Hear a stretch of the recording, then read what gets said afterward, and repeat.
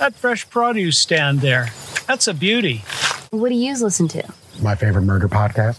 Taggart and Torrance podcast. The produce stand. Fucking sexy.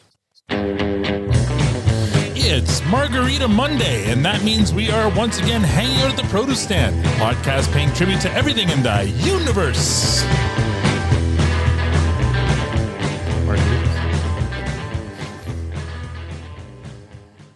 Now, I know what you're thinking. There are many other Letterkenny podcasts out there, but this one is all about the Squishmallows. I'm Al, your host, and joining me in the room as always is lovely Tanya. And online, we have Squirrely Matt and the valuable Victor. And joining us this week, she's a stand-up comic, a writer, a blogger, a fellow podcaster, and an actor. You'll be able to see her in the newest Crave series, Late Bloomers, and you can catch her on Roast Battles Canada, where she eviscerates any and all competition. Don't fuck with this girl. She will cut you verbally. We all know and love her as one half of the stand-up team of Alex and Olive, featured in this season's of Letterkenny. Please join me in making some noise for Olivia Stadler. Wondrous. Oh my god. Oh my god. Oh my god. Wait. Oh my god. Oh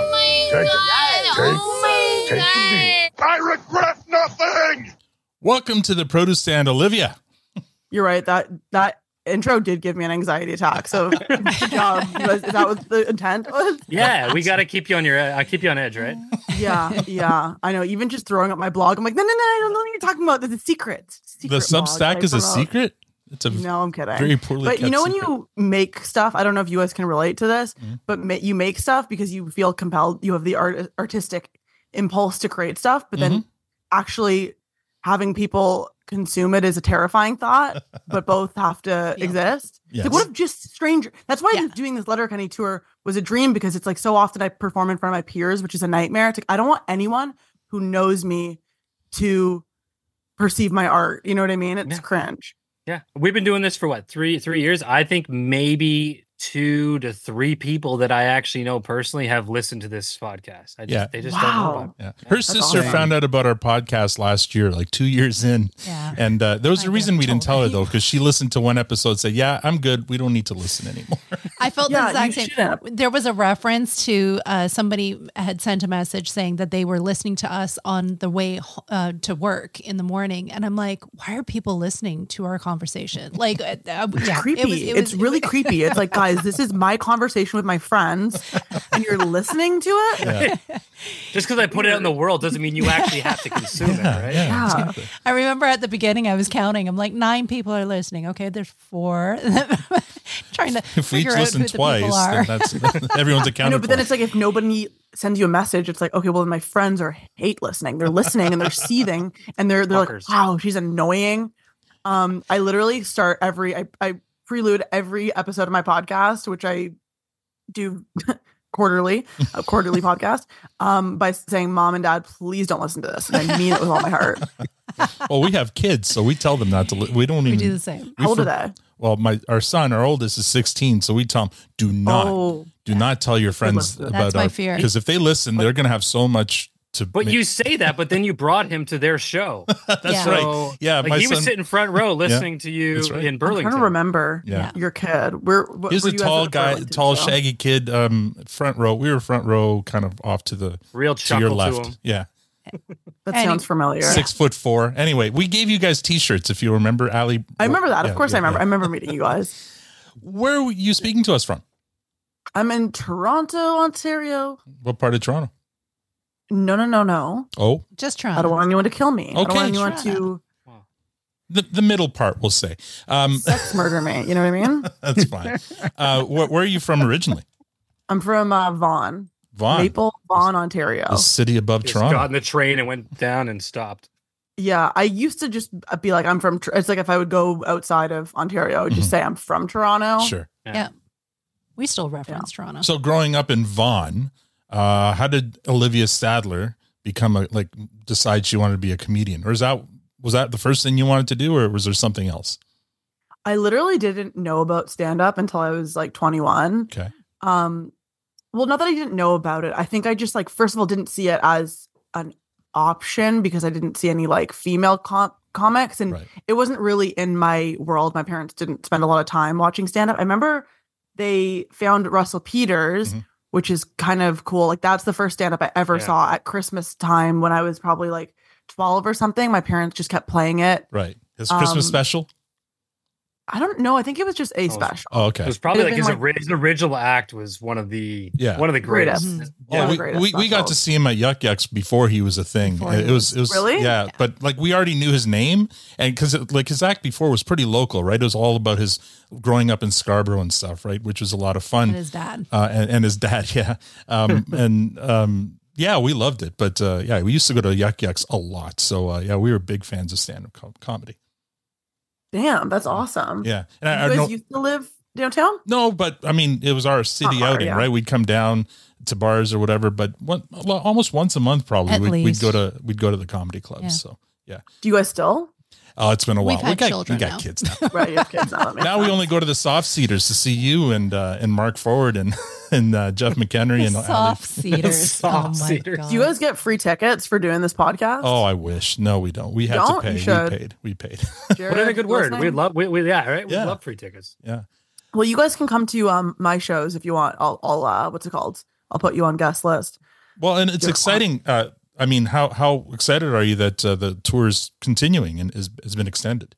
Super exciting. Like it's a dream come true to get to do a tour that I don't have to promote by myself, that I just get to show up to. And it's like with the fandom that Letterkenny has, I have to say, are the nicest, most well-meaning, kind, like it's just best fans. Like it's so nice to go and not feel, like the audience has their arms crossed and doesn't want to like you. Right. Because that's the case at a lot of audiences. They're like, well, this better be fucking good, but Letterkenny fans are just seem to be like the best type of people. So it's on so many levels. It's incredible. Traveling. I love staying in hotels.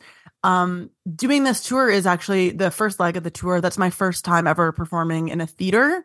So that's a completely new experience as a stand-up. Like the way you perform is completely different. So I learned so much from doing that. And I really feel like I was able to take that and, grow as a comic. My little indie shows that I do. Right. Well, let's start at the beginning though. So when did you first start? Like, when did you first get on stage and get on a mic? And like, who gave you that idea? I was, just to go back to your question before, I didn't know what I wanted to do. I went to university for, I guess people told me I was like good at writing, which is what you say to someone who's not good at math. So it's like, I don't even think I was good at writing, but then I had to become good at writing because I wasn't good at math. You know what I mean? So then I was like, I didn't know I remember for so long being in university and taking being like, I want to be a newscaster. Oh. But then I found out that means you have to be a journalist. And I'm like, oh, I don't want to do that. I think I just kind of knew that I wanted to be on TV, right? But I didn't ever see acting because I was in high school. Yeah. And I wasn't in the acting program, so I'm like, well, it's too late. Right. I can't be an actor, and I just felt like it was like too far fetched. So I never really had the ambition for it. I would spend a lot of time in university not going to class and just like on Twitter. I used to be like very, very active on Twitter. And then I remember one day I started watching like the Mindy Project, and I was Googling while I was doing it, and I found out her story, which is that she was like a comic who wrote this. And I just never clicked that TV writing was a job, and then it just clicked. I'm like, that's it. Oh my God. It just clicked in my head. I'm like, that is it. And I remember like I was a dancer growing up, and I really started to dread dance when in university, which I didn't have to do. No one made me do it. I just like that. Those were all my friends were dancers. So I just kept dancing, and I hated it. Like I would be hungover, I'd be binge eating, I wouldn't try, I wouldn't show, I'd be late, I'd be the worst. And then I remember that night, I was like, I'm not going back to dance. Like as soon as I decided, I'm like, well, now I know I have a path. This makes me sound like a shitty person. I don't know why I needed to tell that anecdote. Oh, no. Well, it's funny you bring up dancing, because I was going to ask you, one of your first credits or your first credit on IMDb is for a movie called, where is it here? Cody the Robo Sapien. And you're not, it's not an acting credit, it's a dancing credit. So talk about that for a sec. So random. So it was just, you know, when like obviously characters, an animated character will dance, they videotape and then they trace the actions. I don't really know how animation works exactly, but they videotaped us. Okay. This is before motion capture, because this is 2013. So that they would do that. And so what kind of dance are you into or were you into? I mean, I don't even think they ended up using me. I think that they just ended up using one girl because then they wanted to make everyone look identical. Mm-hmm. But I got the credit nonetheless. You're in a director's cut somewhere. Yeah, I'm in a director's cut. I got the credit. It's so funny. That's been the only thing on my IMDb for so long. I think it's funny. Well, you're adding to it now. I mean, there's a show now that just. We were supposed to have you on last Monday, but you couldn't because of a world premiere of a new show called Late Bloomers. Why don't you talk a bit about that? That was, I think that's the most fun I've ever had getting to act or be on set, because like I have a handful of other experiences, like obviously Letterkenny, but that was stressful because I was doing stand up and like worried about representing myself as a comic and then also it was our script. So I had other things in mind. And then I've been in like serious films, but this was my first time where I'm just like, I just have to come in, be funny, be a bitch, kind of just be myself. And then I get to leave. And just like, it was so much fun. It was so much fun to play with Jasmeet. I don't know if you guys know Jasmeet Reina. He was like a huge YouTuber, went away for a couple of years, has been working on this project and has now reemerged into the creative space with this fantastic show, Late Bloomer. The whole cast and crew is like incredible. I'm literally in the show for half a second and I've milked the absolute shit out of it. I've hung out with them. I've got, You say that, but your character, I watched it. It was fantastic, by the way. And without you, that first episode wouldn't have happened. Like, you're basically the reason that everything hit the fan in that first episode. Without spoiling shit, you are the reason. So this was me blackout drunk at 3 a.m. Everyone's like, "You're my family." I'm like, "You guys are my fucking." I am the catalyst for this entire series. If you think about it, if I never won't spoil it, this show wouldn't be here. So we need to figure out how to bring you back for season 2. Everyone's like, "You need to go home." It is. I've only watched the first episode, but it's hilarious. I'm looking forward to dive into the rest of the series. Jasmeet's fantastic. It's got a future. It's a funny show. So this is a new series on Crave. I don't know how our American listeners are going to be able to watch it. Hopefully it gets picked up by Hulu as well. But for now, it's only available on Crave, and it's called Late Bloomers. And you're in the first. How long is the season? I think this season's like 6 episodes. 6 episodes, okay. Maybe 8, 6 or 8. And you're in the first episode you're in the pilot. I'm in the pilot, which is nice because that's typically the episode that gets watched the most. Very cool. And like I said, I am the catalyst for the entire plots. You're the MVP. Kind of integral to the plot. Yeah. Amazing. If you didn't drop the ball, nothing else would have happened. Now there is another credit that's going to be coming out soon on your IMDb called for a show called Stalkers. Can you talk anything about that? That is a indie movie I was starring in for 2.5 years. It's probably going to be 4. I know, because so much happened. Like I got really injured, and then it's like self-funded by the director Paul Thompson. Incredible. It's his first time directing. He wrote this script years and years ago, and he finally got a chance to make it. I'm like so honored that I wasn't even an actor, and then he just sought me out he saw me on Roast Battle, and then he just put me on a short list. Here's the thing, what's funny is that he has the same full name, Paul Thompson, as my ex-boyfriend before we were dating. This is how long the movie was going on. Wow. Like the movie has lasted longer than the relationship, because I thought I DM'd Paul and I was like, "Hey, did you write a movie where I'm a porn star? You want me or something?" And then we started dating, and then I was in this movie and it wasn't him, because he was like, "No, what up though?"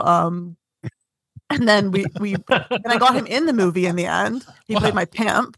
And then wait, your ex-boyfriend played your pimp in the movie? In the movie. Directed by the guy with the same name as your ex-boyfriend. With the same name. And then I have a daughter in the movie. Pardon? There's no issues there at all. No. Love it. No, it's crazy. Yeah. And it's funny because there's no way for me to tell that story without saying his name, because the name that I want to promote the name of the director without telling everyone the exact name of my ex-boyfriend. But c'est la vie, here we are. And I have a daughter in the movie.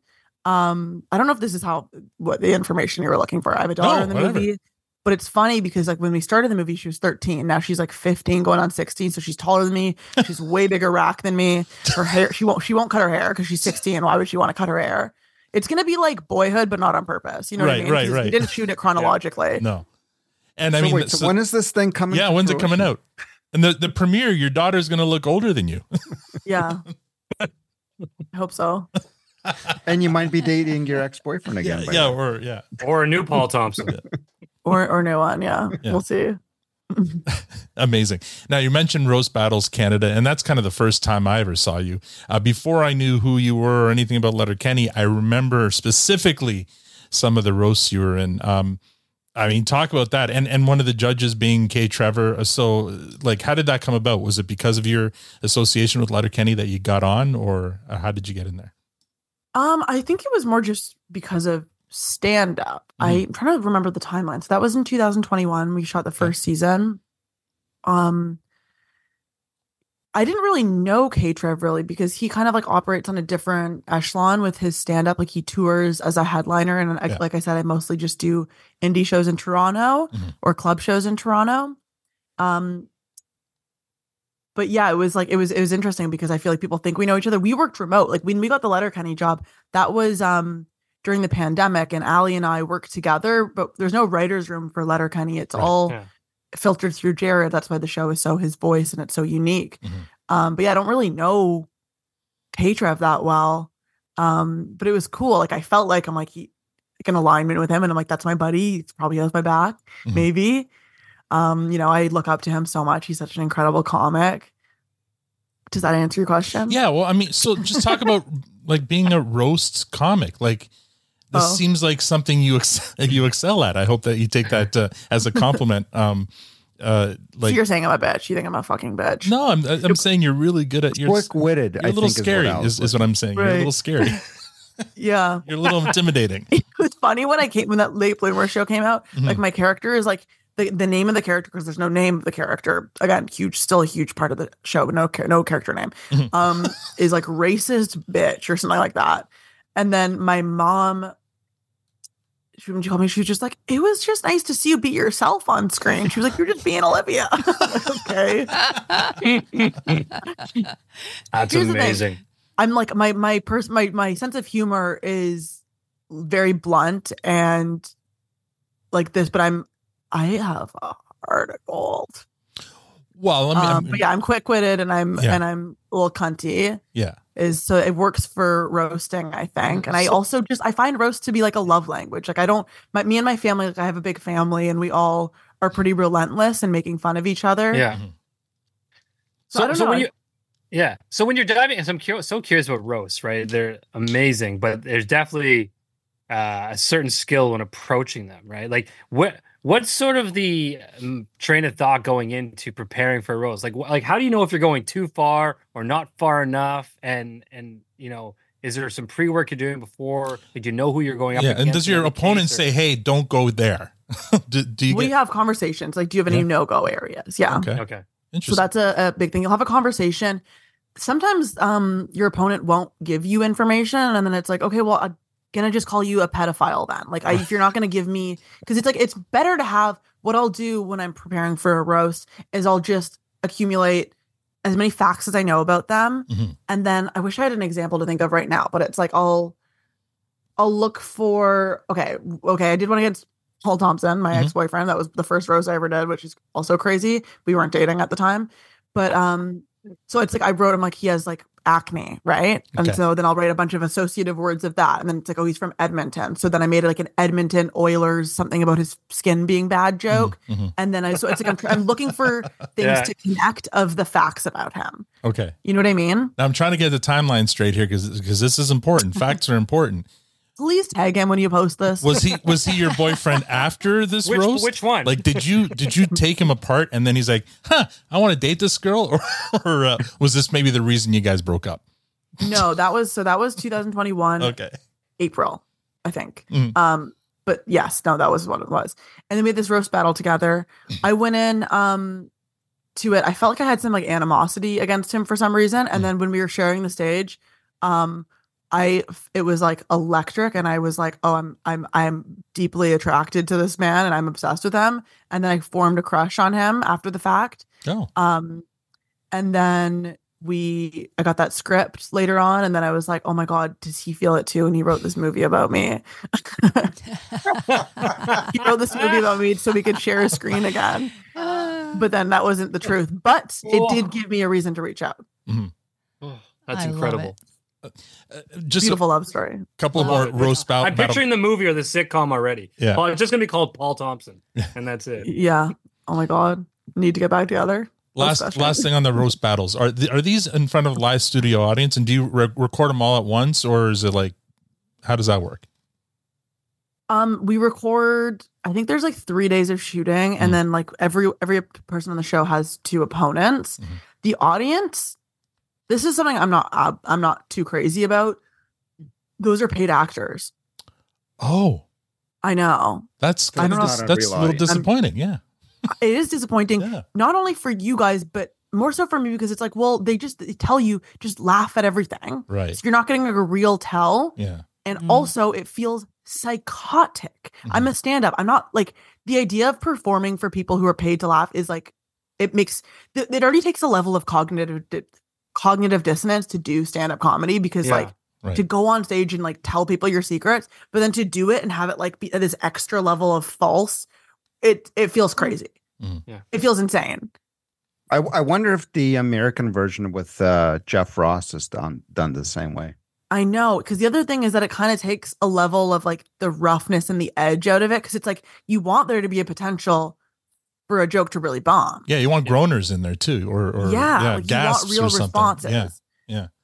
That's a little disappointing. Well, I don't know why. I guess unless they want to just be able to control the maybe. I don't know. It's television. They need to control they film it during the day, and they want to do it all in a chunk. Right. Yeah. You know what I mean? Because it's like, if in order to get a live audience, they would have to do it downtown. Yeah. They would have to do a number of things, and then it would still there's always potential for it to get ruined. You know what I mean? And then you've paid these comics for material that you don't get to use because someone stood up in the middle of the show and took off their pants. You know? Sure. Yeah, it's fair enough. What's with the obsession with Squishmallows? Damn it! There goes my question. Oh, sorry, Matt. I only asked because we were talking about our kids. My daughter is obsessed with Squishmallows, and so you have something in common. What? You're gonna be heartbroken to find out that I'm kind of moving on from that phase. I think it was just like a weird, I don't know. This guy I was talking to told me he thinks I have like autism or something. I thought it was just depression, because it really helped with my depression. But the way that I was collecting them does signify something larger. But they really helped me for a while, and I think they're cute and they're so soft. And now I just have 4 of them littering my house. But they're really good as pillows. They're amazing friends. Maybe I got it when I was going through a breakup when I got that first one. Well, I got that first one, and then I started taking pictures with it and talking about it. And then someone who works for Squishmallows gave me 2. And then it kind of just became like a funny personality thing. And then when I was on the road with Letterkenny, I saw one at a gas station in Ohio, and then Jeff was like, "You have to buy it." And I was like, "Is this whole like Squishmallow thing, is this giving molested?" And that was the hardest I've ever made Jeff laugh. Giving molested. I wasn't molested, by the way. I have great parents. Okay. And no one else did either. We believe you, and this isn't that kind of podcast. So let's we'll move on. Imagine that was just my answer. Oh, I was molested. That's why I like Squishmallows. Talk about being a comedian in Toronto. Like I was a big fan of a show called Crashing, which is like Pete Holmes being a comedian in New York. Yeah. Great show. What would be like, is it the same, or would you say it's, you have to do bringer shows and stuff? It seems like you do a lot of work at the Comedy Bar. Is that kind of like your home base, or do you, how often do you get on stage? All those kinds of things. Yeah, I get on stage as often as I can, like between like 7 and sometimes like 15 times a week. Like obviously on the weekends you can do a lot more. I like to do like 3 or 4 shows on Fridays and Saturdays. Maybe I'm being exaggerative with that number, but I try to get up as much as I can. If someone asks me to do a spot, I'm there. Like, it's my favorite thing in the world to do. It is very similar to the New York scene. It's smaller, obviously, but it functions more or less the same. And then the ceiling is a lot lower. Like, we don't have the type of opportunities. It's like, an agent can be in the audience that'll change your life, and that in this historic Comedy Cellar. So we don't have the same, What are some of your favorite venues to play in Toronto? Like I know, like I said, it's not a massive market, but there's like the Corner Comedy, there's Comedy Bar, there's Yuck Yucks. is the Yuck Yucks. What's the one up on Eglinton? Is it still there? Abs? Absolute. You know what? A lot Absolute. of these stages, it sucks because like Yuck Yucks is actually downtown is one of my favorite stages to be on, but their protocol for having comics is like extremely strict, and like I'd have to leave. I have had a lot of conversations with Mark Breslin about working there because I really would like to, and you know, it's one of the only institutions that offers opportunities to do long sets. Right. Which I want to do more often to work on a long set, obviously, so I can continue to grow as a comic. But I'd have to leave my agent because they need to be your agent. But my agent's been good to me, so I just it's complicated. You had Mark on your podcast before. Those who don't know, Mark Breslin is the owner of Yuck Yucks, and Yuck Yucks is kind of a chain of comedy bars throughout Canada, right? It's not just in Toronto. I know the only guest I've ever had on my podcast. Yeah, but I mean. Yeah, if you get in on Yuck Yucks, it means you don't have to just work in Toronto, right? You can work across Canada, right? At other Yuck Yucks. Totally, yeah. Yeah. You could do that with or without Yuck Yucks. The thing about Yuck Yucks is it used to be a lot more what's the word? Of a thing you kind of needed to right. It was a bigger deal than it is now. Yeah. Yeah, it's because I mean just the game of stand up is changing a little bit. Sure. But yeah, Yuck Yucks is like an incredible historic institution. It's cool to like be overlapping with it, and I've gotten to play that stage because again that room is fantastic. But I really like the cabaret space at Comedy Bar West. I fucking love at Comedy Bar Danforth, the main stage. That actually might be my favorite stage. So fun. Did you ever play the old the previous location for Corner Comedy? A tiny little stage. All of the iterations. Yeah, they're all. I love that little really space. cool. There's no hiding there. I love that little space. There was no hiding there. Yep. That was actually the first comedy show I ever went to watch in Toronto was at the Corner Comedy Club, the original one on John Street. Yeah. Very cool. It's a fun space. Just up the road from where you used to work at Gretzky's. Yes. Wait, so did you actually work there, or that's just part of your act? Yeah, I worked there. One of the worst jobs I've ever had in my life. I love your and you actually story. didn't, and you actually thought he was dead. I didn't think he was dead. That's a punchline, but I didn't recognize him, and I was just like, I can't be serving this guy because I'm gonna I don't know. Now, for the longest time, the back of Gretzky's used to be also the home for Second City. Second City. Exactly. Did you ever mingle with those folks? Or like, were you ever into improv? When I started stand up, so going back to that, the original question of when I started, so I read Mindy Kaling's book, and then the instruction of like how to start stand up or straight how to get into comedy writing was to do either stand up or improv, because it's like you have to do comedy for yourself, learn how to write for yourself, learn how to articulate humor. If you're in a writer's room, you'll want to know how to pitch a joke, write a joke. So then I was like, okay, I'll take a writing class, and then I will take a improv class, and I'll take a stand up class. I took all of those at Second City, and then I just fell in love with stand up. Very cool. So that's also why I worked out Gretzky's, because it was right there when I was taking classes at Second City. Yeah, fair enough. I know Al's going to take us towards Letterkenny, but one more question on stand-up. When early on, when you were refining your act, were you as sounds right, but like, were you as crude out of the gate, or like was your approach to it a little cleaner when you started before you kind of found your confidence, just throw the nasty out there, or like how did you start, and how did it evolve? I was far more crude when I started. Really? Okay, the other way. I was just bombing. Yeah, of course. That's the thing about stand-up that's like I think people don't realize, and I'm very reluctant to use the word brave to describe a stand-up comedian, because we're far too pathological to even anyways. It's the only art form where you have to practice publicly. You know what I mean? You have to be bad. You have to be bad at anything before you're good at it. But for us, you have to be bad in front of people and just shoulder that until you figure it out. And you just gotta be honest with yourself, like watch your sets back and be like, why isn't this working? And then you just figure it out. Wow. Very cool. Yeah. So yeah, I had to learn. I would just be like the worst, my most crude jokes, like my most crude jokes are my first jokes. And now I've learned to like kind of cushion them with slightly less crude jokes. So you're like overexcited. You came out so strong. These ones are going to nail. And they did. And you're like, oh shit, that was too far. That was the other thing that was crazy is it's just like when I would do jokes and being like, I'm like, it's that's the other reason why I think it's kind of brave is it's like you're going on stage and you're like, I don't have the ability to switch gears if I'm bombing. Like now, if I'm bombing, I'm like, okay, they don't like that. So I'll do this. You only have 5 or 6 jokes when you're starting stand up. So it's like, yeah. Well, if you hated that one, guess what, folks? You're gonna fucking hate this one too. You know what I mean? And then you just do it. You just do it anyways. Because it's like that's the only thing you have, and you have to do the job. The job is to do 5 minutes or 7 minutes or whatever it is. Yeah. But yeah, you just figure it out. Well, let's get to the part of the show that everyone's waiting for, and that's to talk about Letterkenny. And I've got a little clip here. We're talking about stand-up comedy here. The episode that you're on in Letterkenny season 12, one of the regular cast members tried stand-up comedy, and she talks a little bit about it here. So yeah, I could ask for like stage present advice, timing, but I think you learn better by just kind of watching and absorbing. And I definitely had a lot of opportunities to do that watching Trev and Mark on the road. Yeah. And I imagine Ali and Olivia, because they're kind of more standard stand-up comics, might have had, some tips for you.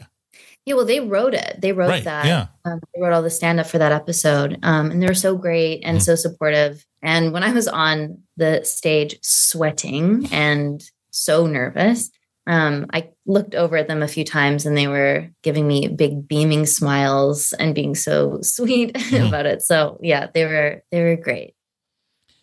That was Michelle Milet talking about, her first try at stand-up comedy. Now, can you remember, I'm sure you remember that, shooting that. Were there what kind of pointers were you giving Michelle before she got on stage? I don't know if we were giving her pointers, because that was the other thing that was interesting to me is she was really nervous about quote unquote doing stand-up, but it was like, this isn't it to me, it felt like this isn't doing stand-up. This is just acting. Right. Yeah. Because we're on set right now in front of that's why, again, with like the Roast Battle Canada, it felt like when you're performing in front of paid actors, it's like, it doesn't feel like doing stand-up, but I also recognize that there is a hybrid experience. So obviously I don't know. I think she did a really great job. I don't know if there is pointers to be given for stand-up, because for everyone, what they're coming with and what they need to change and what they need to improve on is so unique to what they're doing. Right. But it is very exciting to watch someone, do a good job or like try stand-up for the first time, especially women. Like I'm always excited, to be there, like smiling and being like, you're doing fucking great, which you are, and does that answer the question? Yeah, pretty much. We were blown away when we talked to Michelle that her background, like she started off in improv. So, she kind of had that comedy. She does have comedy experience in improv. Yeah, but not in stand up. And, I guess they're two very different disciplines, but, it was interesting to find out about her. How well do you know Ali? Well, actually, let's start with, how did you get involved in Letterkenny? How did they reach out to you, or how did that happen? It was crazy. It's so funny. Like it hasn't really happened to me since, but I don't know. I guess sometimes you get an email that just changes your life forever. And that's what that was, because it happened right before the pandemic. I was 25 years old. They asked us to write that International Women's Day episode. And then we did. And the other thing is Ali was already my best friend. Okay. And then we wrote that together and it made us closer, and it was so much fun. And then Jared was really, really happy with our work, and he was busy with a few other things. And he was like, hey, would you guys want to take these scripts and like add some jokes, punch them up? And then we did. And then he was really impressed with that. And then he just decided to take us fully on as punch up writers. And it was like a dream come true for me and Ali, like to get to work together as best friends and become closer. And I can't even put into words like how incredible and life-changing Letterkenny has been, because doing that, and then he gave us more the second season. Next season he let us write full episodes, which meant more money, which meant I didn't have to work at fucking Wayne Gretzky's anymore. Right. Like when I came back from the pandemic, I was full-time stand-up because he changed my life over that time period, you know, and now I get to do this full time, which is really, really, really difficult in this country. Mm-hmm. And I get to apply for my visa now because I have these credits. I don't know if this is answering the question. Allie's my best friend. It's all a dream come true. It really is. You knew Allie from the circuit, I guess, from the clubs? Stand-up. We actually started the same month. Okay. Oh. We met at a competition, like an amateur competition. Very cool. We're going to have her on next week. So nice. If there's anything you want to say about her right now, we will play it for her. She's a fucking bitch. There we go. There you go. Flipped. Do you collaborate in person then, or on online with her? We collaborate online because we get too distracted IRL. Yeah. We'll just like start smiling and laughing, and you know. That's funny. So is this Letterkenny Presents tour that we saw you in Burlington? Is this the first time you've been touring with your comedy? Yeah, I guess so. Mm-hmm. And like playing soft seats, venues and that kind of stuff. Well, I mean, like I've quote unquote gone on tour, being like I'll go to Montreal and do a bunch of spots, or I'll go to Vancouver and do a bunch of spots, but like no one's coming out to see me. Like you'll just make a tour poster to make it look like you're more important than you are. So yeah, this would be the first time I've on a real tour for sure. So talk about that a bit, being on the road with these four comics, or three comics, Mark Forward, Jeff McHenry, and Allie Pierce. How's that been? It was, I can't even, it was such a life highlight to get to do my favorite thing. Like I love staying in hotels. That's not my favorite thing. Stand up is my favorite thing. Mm-hmm. But getting to do it with Allie, and then two comics I look up to enormously, and getting to grow as a comic and be on it was so much fun. And I only had more fun with every show. It was, I don't know. I can't really even express in words how much it meant and how much it means. Were there any locations or venues that you did on the tour that stood out? Like places you'd love to go back? I really I know the Boston show, Mark Forward makes jokes about it because that guy stood up and sang, but that was my favorite show just because the venue was so amazing. Mm-hmm. Yeah. I really enjoy American audiences. They really make me understand like why South Park depicts us Canadians the way that they do. Like we are a flattened version. We are a flattened version of Americans are just like electric and I don't know, personality wise. And it's just like, you can feel that in the room when you're performing in front of Americans. I got no tea, no shade. I'm a patriot. You mentioned the Boston show. Our listeners, we told them that you were going to be on and they gave us a bunch of questions. First one here is from our buddy Jeff in Maine. And he said, you were hilarious at the Boston show. Do you have any funny or strange stories from this or any tour you've been on? From Boston? Yes. Specifically? Yeah. Or any of the other stops. Or any of the other stops. But he was at your Boston show and he said you were hilarious. So I'm trying to think of funny stuff. I should have reread my my tour journal before this. Oh, you kept a journal? I'm blanking out. Yeah, and there'll be a Substack, so look out for it. Once I finish the whole tour, I think I'm just gonna do a tour diary Substack post. Now we'll just link this part of the interview to the Substack once that's ready. Yeah. So that's where you can find your answer, King. Jeff from Maine. Very good. Stay tuned. Not that he would ever in any way condone such behavior at a show, but what's the best heckle you've ever gotten? And that's from Trace in Tennessee. What's the best heckle I've ever gotten? I had a heckle the other. I mean, it wasn't a heckle. It was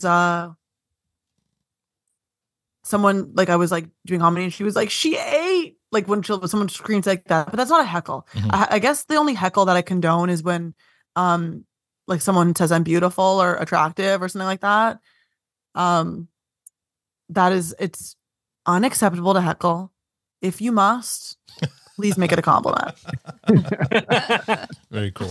Or, like a heckle, it's not, I guess it's how you define heckling. Because some people just speak out of turn. Like some people would be like, oh, that's fucking funny. Or that's smart. That's a good joke. Mm-hmm. So that's not heckling. Like that's just like a, involuntary response that it's they just want to be heard. Yeah. Or no, it's just like, when you like, I don't know. I do that sometimes. Like I'll just speak. I'll be like, oh my God. Oh, that's funny. You know what I mean? Just like an involuntary response. But a heckle, Or like how if someone challenges you on your shit, like mid act? Does that happen? Oh yeah. Sometimes, you know what? Sometimes there have been times where people will ask a question for me to like elucidate what I'm talking about. Mm-hmm. And either it'll make me realize that I haven't done that, made it clear enough what I'm talking about, or it'll give me an opportunity to like respond to them, give another joke. I don't want to condone heckles because I don't, want to encourage that behavior, but it's not my least favorite thing in the world, honestly, because I tend to be pretty quick and it usually earns me another laugh when I get to respond to hecklers. Do you have a favorite? So, your quick-wittedness. So yeah, I was just going to ask, like, your quick-wittedness would kind of almost position you to be the kind of comic that would interact with audiences and ask questions and kind of build on that. Is that something that you kind of work into your act sometimes? I do. I used to do a lot of crowd work and a lot of that, but now I'm finding that there's like an oversaturation of crowd work because people want to post stand-up, but they don't want to burn their material before they're ready to. So now there's like such an oversaturation of crowd work. And when I'm at shows now, I'm like really noticing comics doing like almost no material because they're like, they just want to get clips. Mm-hmm. They just want to get crowd work clips. And then it's kind of, I find it like, it's like bastardizing and like perverting the medium a little bit. And it's it's something that I'm good at and I enjoyed, but now it's pissing me off. Right. Yeah. So on that note, with like in the recent episode that you guys were in season 12 there, did you write all the bits for that stand-up? Including Wayne's or Jared's piece, right? Where he was doing crowd work and it was very just talking to people. Like there was no actual jokes there. Like, was that intentional and that a take for Wayne? Yeah, exactly. Yeah. That's what we were most excited to watch because we were like, oh, it's going to be so funny to watch him like think he's doing crowd work, but then having these most like banal conversations with people. And we were just like, it was very satisfying to like picture that and then get to watch it. Crowd work gone wrong or right, depending how you look at it. Watching him do it, like I almost wish they didn't cut it as much as they did because watching him do it with all the silences in between and the just stillness was so funny. So uncomfortably funny, I'm sure. Was that your guys' first time on set, or were you there for International Women's as well? That was our first time on set. I think we were invited before, but we were just busy with whatever. Mm-hmm. Very cool. Our buddy Jay from Edmonton, he asked, one of my favorite episodes of Letterkenny is International Women's Day. I can't imagine how much fun it was to write some of the ladies' dialogue that day. Did you guys come up with anything that didn't make the cut or was deemed too much? Shit, I really should have looked at my Google Docs before this because me and Allie kept getting this question during the Q&As. Mm-hmm. And then it made me go, fuck, we need to take some time to go look. Because I know every single time we would submit jokes to Jared, he's such a sweetheart or just so encouraging and just like the best. Like he would always tell us his highlights, like his favorite jokes that we submitted. And he would, like say like 5 or 6 of them. And it was always actually nice because it's like we submitted all in a chunk, mm-hmm. but it would always be half Allie's and half mine. Oh, so I know it was like really interesting that it worked out that way. It made us both feel like, okay, we're both pulling our weight mm-hmm. equally if it almost is always like that. Anyways, there would always be a joke that I'm like, why not that one? That one's so funny. But, there's also like, I don't know, something that I would say in my act that I would think is really funny would not be funny if someone else said it and vice versa. Yeah. Especially someone who is a character and like, character driven mm-hmm. comedy is different than stand up. Well, that'd be a good Substack post would be just all of the ones that didn't make the cut, just. That's a good idea, actually. Yeah, we'll insert it into this question as well. Yeah. We're going to have a whole bunch of Substacks injected into your interview here. It's going to be great. Well, maybe I actually should just look through those and just recycle whatever jokes, but I would not know. Here's the other problem is I wouldn't know if Allie wrote it or me, so then I couldn't steal her joke. Yeah. Tobias from Missouri has a million and one questions here, but I'll ask a few here. There's been talk about like some Universal spinoffs, so spinoffs from Letterkenny and or Shoresy. Do you know anything about any of them, or would you be involved in writing in any of those? Why don't I get any audio questions? Audio questions. like I was listening to Mark Forward before this, and he got some people they had to hear their voices. I want to hear Tobias. I didn't know that was the real name. Oh yeah, no, no recording. Sorry. We'll do that. We'll do another interview. We'll get some audio ones. Yeah, have me back. I'm honestly out, guys. This is disrespectful. Victor, is your mic off? I miss you. Sorry, I don't know if anything is going to happen. I think that they've put out some teaser type things.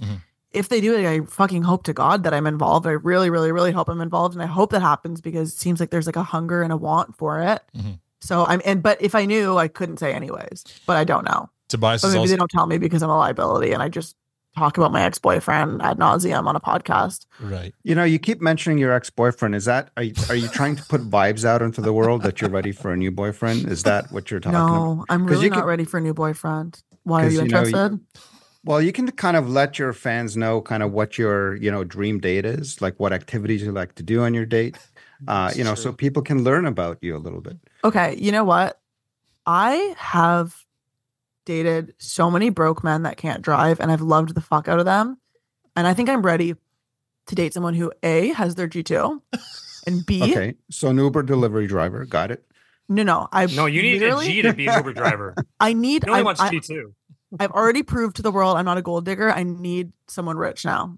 It's my turn. You've earned it. Is it gonna be my turn? Do you guys like Lana? So somebody that comes with a driver. No, I don't even need that. Well, maybe it's Tobias because he's going to see you both in Indianapolis and Kansas City, and he's offering to buy you a beer in either city when you guys go there. I don't think I'm invited on those stops. No. So is it because tell him to fly me out if he's rich? Yeah. If he's so rich, why doesn't he fly me out and ask them to be on the show? He will listen to this and get back to you with an answer. DM me, Tobias. Let's see here. Do you have any more? I talk to all my DM writers, my best friends, the wind beneath my wings. And who DM me. Matt can attest to that. Yeah, here's one from our friend Casey in Virginia. She said, "Do you have any more stillborn jokes that you can share with us on Insta soon?" And that Andy Grammer bit was hilarious and on point. Oh, thanks. I didn't even know what she was talking about for a second. Oh. Yeah, I was thinking about doing that because one thing I've really noticed from watching my sets back, like I keep all my sets in like a folder on my laptop, and I will go back and watch them sometimes to just track my growth and see. Also, I'll notice I'm like, oh my God, I stopped telling that joke, but I never really did anything with it because it either died, it stopped having whatever juice it had. And I'm like, I feel like I should just start posting jokes that I can tell are not gonna proliferate into like something that stays in the real act that I'm building. Having said that, it makes me insecure sometimes because I'm like, I don't want people to think that the jokes I put on Instagram are my best jokes, because my best jokes are ones that I'm still polishing and not ready to put out yet. Right. So but whatever. Fine balance there. Our buddy Jez from Australia, this is an important point here. He asks, if you could go on the road internationally outside of Canada and the US, what would be your ultimate destination? Asks Jez from Australia. Jez from Australia, fly me to Australia. You sound hot. I want to come. I like the beach. I'll come to Australia. Yeah. Thank you for the offer, Jez. DM me. And we can attest. Like how you totally interpreted that in your own way. I love Jez is a good-looking dude, and he plays guitar. So there you go. Yeah, and the accent's nice as well. And he's got a good accent. I actually don't want a boyfriend yet, but people can start like submitting their resumes because I will need one eventually, and I want to have a baby. If that's something you're interested in, Jez, is that your answer to your question? Yeah, I want to go on tour. I want to go on tour all over the world, but I need more fans first. So spread the word, Jez. You sound hot. Next question. Casey asks, what is your advice for women trying to get into comedy? The same as any gender, just go out and do it. And don't start fucking people at the open mics. Do not start fucking a bunch of male comedians, because I've seen so many girls with potential. I don't know if this is coming across the wrong way, but I've already started. I've seen a lot of great women with potential stop doing comedy because they fuck someone or they fuck too many people, and then the men kind of band together and then they just feel awkward because like, again, the ratio of men to women at open mics is in men's favor. So then it's like, you just feel awkward. Like I've had sex with comedians and I feel awkward, but I'm so ingratiated in the scene that it wouldn't make sense for me to not go. But I could see at a different point in my career, if I had done that early, I don't know if I would have had the confidence to just show up and continue to also bomb and be bad and try to get better at comedy in front of people that, so yeah, do comedy. Don't fuck people. People are going to try to fuck you. You sound hot. Do it. Write comedy and then do it. But don't do them. Don't do them. Wait until you're a couple years in, or find them to be your boyfriend for 4 years. That's what I did. For my first 4 years of comedy, I had the same boyfriend, and yes, he was a comedian, and no, he couldn't drive. Shout out, Jacob. Toronto. You're in Toronto. You don't need a car. Our friend Cassie from Simcoe, Ontario. She's been to a few of your shows. You might know her. She was with us in Burlington as well. She said, you were hilarious at both shows I went to and were so kind when I met you during the VIP. Thank you for her question. What advice? Well, you just gave the advice for women who want to get into comedy. But second part of her question was, do you find there are different industry standards for women than there are for men? It sounds like you do. I mean, I wouldn't even know how to get into all that because it's so just enveloped into so many elements of it. Like I was having a conversation with like Allie today via voice note where it's like, oh yeah, like, there's like intricacies that I'm like, that happens because woman, blah, blah, blah. But I don't know if I could just like lay out, a rubric of what to expect. But you want to start doing comedy, Cassie? That's amazing. Do it. Yeah, she's been threatening to do it for a while now. It'd be great. We'd be there to see her, no problem.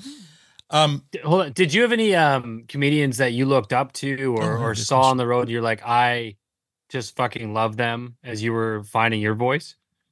Yeah, I mean, people want to shit on Amy Schumer, but I wouldn't have started stand-up if she didn't exist because she was really huge in comedy. And I didn't realize that. I was like, oh my God, dumb sluts can do this too. And I thought she was the funniest person in the world. And like, cause it's like, she spoke to me and like retrospectively, I watch the jokes now and I see what people are talking about. They're not, entirely original, but this is something that I'm trying to like remember when I'm trying to be less precious about my material and my jokes and my writing is that it's like, it's not your jokes that are funny. It's you that's funny. And it's like, obviously both are funny, but it's, you would rather watch, if you like a comic, you'll watch them say anything. Right. Yeah, right. So it really, I just like found her so funny. And I just like, I hadn't seen that before. And like that happened like when I read the Mindy Kaling book and then I was like, oh, stand up. And then I like looked up female stand-up comedians and I saw her and I was just like smitten. And then I, Nikki Glaser was another huge influence for me. Sarah Silverman, all the classics. Yeah. And then Rebecca Kohler in Toronto. And I'm a huge fan of Catherine Cohen and Jordan Jensen. So many people I look up to. Have you ever had the opportunity to meet any of them? I opened for Jordan Jensen when she was in Toronto. She was incredible. I was going to do Catherine Cohen's show in New York, but then the pandemic happened, but she responds to my DMs when I message her, which means a lot. That's nice. She's one of the most original, hilarious voices in comedy, I think. Gord from Toronto, he said he really enjoyed seeing you in Burlington as well. He's curious how you found the transition to in front of the camera, like for the live at Modine. Well, that wasn't your first acting, but anyway, going from stage to front of the camera, how was that transition for you? Me and Ali actually had that conversation that doing roast battles first was good for informing that stand-up acting hybrid. Because like when I was first doing the roast battle thing, I was like, it was pretty jarring. And then when I came around the second season, I realized I'm like, oh, just treat it like it's an acting gig. If I would retake jokes, like you can pause and be like, I'm going to take that again. So that's how me and Ali did that. Like whenever it would be clunky, you could just stop. And it was interesting to treat stand up like acting. It made it pretty relaxing. It was interesting. I don't know. I also, I can barely watch that episode. I mean, I did watch it and I was very proud of myself and it was really cute and heartwarming and, everything. But I feel like I've already grown as a stand up since that. So I remember some of the choices I made acting and doing stand up that I don't think I make as a comic now. So I don't know if it's like fully representative of me as a comedian, but I don't think it's really about that anyways. Letterkenny loves those slow motion scenes. What were you thinking during that slow pull out scene? You know, you and Allie are sitting at the bar and it takes forever to zoom out. How long does that scene take to shoot? Is it like a split second? And if so, like, what are you thinking? It's like, I actually don't move. I have no memory of that shot. It was like, I think it was the you last. See in your face. You're like, wait, what? No, when I saw that shot, I was like, I was transfixed. I love that shot. It's an incredible shot. Yeah. I think I was probably just worried about like the way I was like sitting on a chair in a crop top, trying to suck in as much as humanly possible. That's probably what I was thinking about. I mean, if you look at my face, I look brain dead as hell. So I imagine that's what I was thinking about. Suck in, queen. And suck your shit in, queen. Are Riley and Jonesy's dance moves as funny in person as they are on screen? I don't know, because it's like on screen I'm able to see them as the characters. Sure. But in real life I could only see them as the people that they are. So I think funnier on screen because they become the characters on screen versus like every time there's a cut, there's such a vast difference between, you know, Andrew and Dylan. Sorry, Dylan. He's not going to listen to this. Do you think the cast listens to this? Some of them do. Jared does. So, hey. Yeah. So hold on really quickly on that one. When you were on set, was there anyone that really caught you off guard when you met the real version of them versus what you had come to known in their dialogue and their portrayal on screen?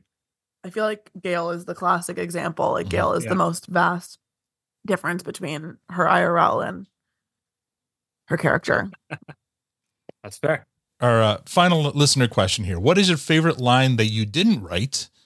And what's a favorite line that that you did write? And that's from our buddy Dennis in the UK. Here we go again, making me wish I went through the Google Docs. We'll just have to have you back on with all these. You have to. I'm gonna miss you guys. We'll fact check you. Yeah. I had some like, what's it called? I remember. I don't think these are the funniest things that didn't make it in, but I remember thinking they were really funny. What did I have? I had some band names. Like a lot of them, you'd be like, you just have to. Sorry, I'm struggling. Like punny kind of band names, like that they'll just like rifle off. Yeah. What did I have? I had. Okay, wait. Maybe you'll just edit this part out. Maybe I will pull up a Google Doc. Yeah, go ahead. I don't edit, but we can, vamp while you look up the podcast. We do whatever we want here, right? You just talk amongst yourselves. Yeah, you say you listened to the Mark Ford interview. Did you hear Victor's joke that he told? No, I was fast forwarding through parts. Good. What was it? Yeah. That would have made sense to fast forward. Yeah, it made complete sense. I was helping the man, and now he knows he's got somebody to count on if he's light on material. No, if he wants to save his career, he will completely ignore. I'll give you a softie while you're looking through your Google Docs. Mm-hmm. So let's say you're at an intersection. No girl ever wants a softie, man. Settle down. So let's say, you had an opportunity to go into writing, acting, or stand up.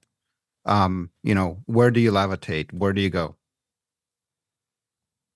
I think I'm a through and through stand up. Like I really love doing stand up, but I would never want to give up any of them to be honest. The more I do of all of them, the more I love, and the more I see that they lend to each other, and So you're hoping for more acting jobs? I would love more acting jobs. Those are what pay the most, and they're really fun. And I'm like, I also am just like, I feel like a newbie at acting, so it's kind of exciting to figure that out. I mean, all of these art forms are really exciting to figure out and get better at. But acting is the thing that makes people like acknowledge your career the most, because people don't see the work that goes into stand up. Like I do so much stand up and so much goes into stand up, but people only see what actually gets aired. So it's funny that like, I don't know, whenever something's on TV, that's what people think is like the epitome of my work. when it doesn't feel that way to me. Yeah. But it's nice to have those things to point to so that people believe in you. Right. Yeah. Well, I mean, your parents get so proud when you're on TV. Sure. Like I follow you on Instagram. I'm sure a lot of others listening here do as well. And you're out there grinding every week. Like I can see it. And the passion, you just want, I've seen a lot of your comments and your stories. You're like, you just want to perform. And there's such a passion there. And I mean, I've seen you live as well. It definitely comes through. So thank you. I can't wait to see where it goes. Yeah. I'm constantly just, oh wait. There you go. We're about to have let me an just read you epiphany some here. of these because these are I'll just be dying laughing. I used to get so high and just they're not even funny. All American retards, One Erection, Rape Van Morrison, Jizzy, Red Hot Chunky Cocks, 9 Inch Cocks. Wait, Red Hot what? Red Hot Chunky Cocks. Some Doubt, Ungrateful Undead. Some these are not even funny in retrospect, but I remember 3 Doors Down Syndrome. That one's good.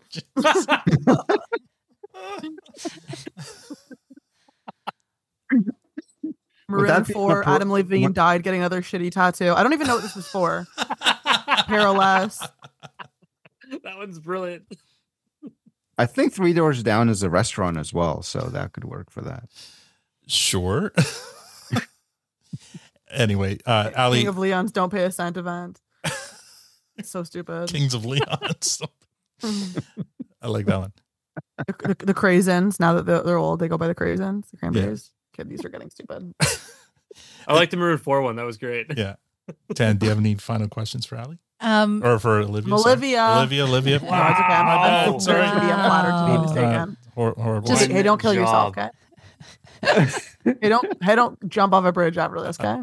I forgive you. I feel shame. I feel shame. You have a soundboard this whole time? Yes. Well, there has to be a round 2 now because she's very disappointed with this performance. We're holding back. No. I'm having a blast. You guys are a great podcast. I'm sure. Tanya, do you have any final Olivia, questions? thank you so much for sharing your time with us. You've been fantastic to talk to. My questions is, who do you enjoy writing for the most? There's so many strong female characters like Katie, Mrs. McMurray, Gail, Tanis, Bonnie. That all being said, there's also Glenn and Coach. Like, do you have somebody that you love writing for? I think that I don't know if it's one character really ever. Like it's always fun to do like the Riley and Jonesy bouncing back and forth because the way I'll write is like I'll think of a lot of like the next thing that would be said, and sometimes I have to cut myself off and like reduce. But it's fun to have that, and then be like, and then what would happen after that, and then what? So then Marianne and Betty Ann have that same dynamic. So they're all really fun to write for. But honestly, it's all just the same amount of fun. I really couldn't rank it. Do you, when you are collaborating, then do you pick like whether you're Riley and your co-writer is Jonesy and just try to go back and forth with what the banter would be?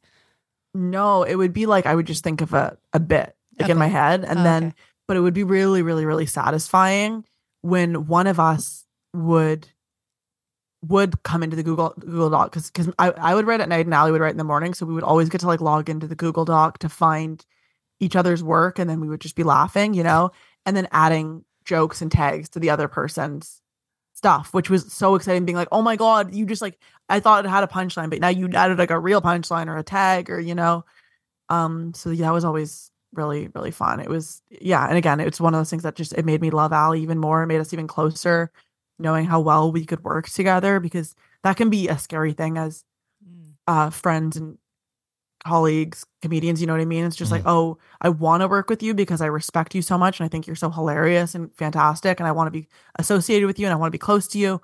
But what if we work together and it makes me hate you? Right. And it couldn't have been more opposite from that. Mm-hmm. Yeah, it made us fall more in love. Phenomenal job, both of you. And I wanted to also ask, a prostate exam. Did you have any writing on that one? That episode? Prostate? Yes, ma'am. Let me pull up the doc. And if you did, kudos, because that was so wonderfully done. And so like it's one of my favorites. It's such a really amazing episode.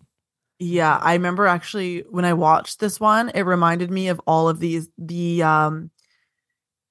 McMurray and Mrs. McMurray telling the story about the that was like me and Allie's sick twist. Like a lot of that was me and Allie's sick twisted minds. The gin gashes and the gin gash. Yeah. I remember writing on that. Yeah, that was or the dicks. Oh my gosh, those two, they get to. Allie is really good with the dicks. I'm going to clip that right there. That's going to be. I'm going to play that for Allie next week. Well, she is. I'm going to open the next week's episode with Allie's really good with the dicks. Love it. Victor, it's crazy. I'm scrolling through this. This is how much this is just. So starting from here, this is all just the gin. Oh, wait, you can't see. That's the famous Google Docs we keep on hearing about, though. That's exciting. All gin jokes, which is funny when we spend a lot of time on like one part. And I don't even know if any of that. I'm assuming some of that got used. Otherwise, let me see what there's anything in here that stands out. I don't know why I didn't go through this before. All right, we'll just have to have you on for a part 2. It's no problem. Okay, sorry. No, it's okay. But we love having return guests, so we'll do that again. Victor, do you have any final questions? Well, let's see. Why don't we get you to open up a little bit to our listeners with another one? So since you didn't really discover yourself until you were into your 20s, let's talk about before that. So, you hated the dancing. So what hobbies or interests were you kind of into as a teenager? Well, I did love dance before university. But because I think that you have your peak as a competitive dancer when you're 18. So I think I just knew that I would never, it was going to peter out. So it's like, I think I realized I'm very competitive and I just want to be like, get better. But I knew I think I had in my head that it's like physically it's over once you're 18. I don't know why I had that. But I mean, like that is, I think I just had it in my head that I was done after 18 and I was, getting into worse shape and like drinking and binge eating and very unhealthy in university. So I just was not into the whatever. I was always very silly and class clownish and a little bit like in my own world. I would like draw a lot. I was pretty into like visual arts. Kind of across the board, kind of like an artsy, misanthropic character. That's really cool. Do you have any of your drawings still preserved? I have some, like old ones that it was really cute for this school project. I did like Taming of the Shrew, but I did it like Dr. Seuss style. Oh, it's actually incredible. I look back and it's like Taming of the Shrew. So that's what it was. And then it was all like I created all these Dr. Seussian characters and then wrote it in the prose of Dr. Seuss. You got to put that up on your Instagram. Substack, Instagram, come on. Yeah, it's pretty amazing actually. I saw. Mm-hmm.